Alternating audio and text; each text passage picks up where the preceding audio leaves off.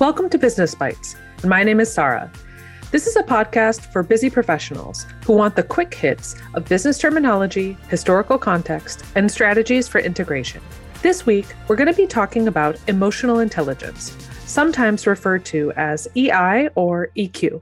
Emotional intelligence was first coined in the 1960s by Michael Beldock, but the model you're probably most familiar with comes from the work of Daniel Goleman in 1995 with his book, Emotional Intelligence: Why It Can Matter More Than IQ.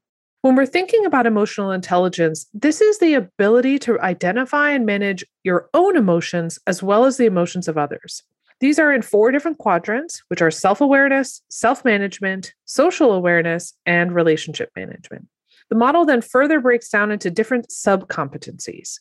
So in self-awareness, we think about our ability to understand our own emotions and the effects on our own performance.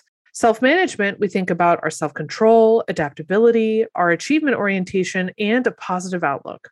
Within social awareness, we think about empathy and organizational awareness. For relationships, we're talking about the ability to influence, coach and mentor, manage conflict, handle teamwork, and have inspirational leadership. All of these different competencies together form under emotional intelligence. The great news is that emotional intelligence can be learned and developed.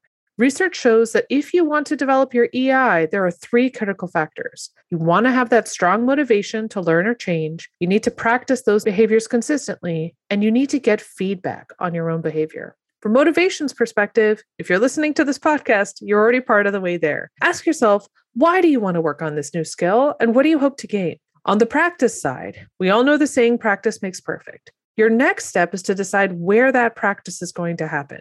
Start by finding someone who does it well. Observe them and ask how they develop that skill. Practice with them to gain that feedback, and then start that practice on your own.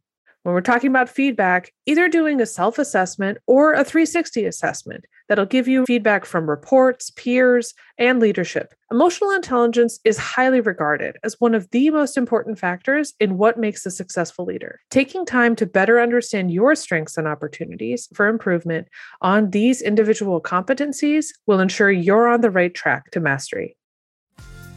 This has been Sarah with Business Bites. You can reach me at podcast@mod.network. We would love to hear from you on what other terminology you'd like bite-sized. As always, give us a quick rating on your platform of choice and share this podcast with a friend.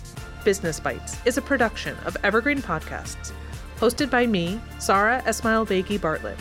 Our production team includes Nija Galladay, Hannah Ray Leach, and Gray Longfellow.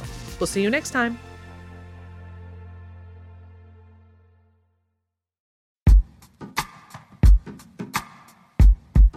The Jim Stroud Podcast explores the discoveries and trends forming the future of our lives.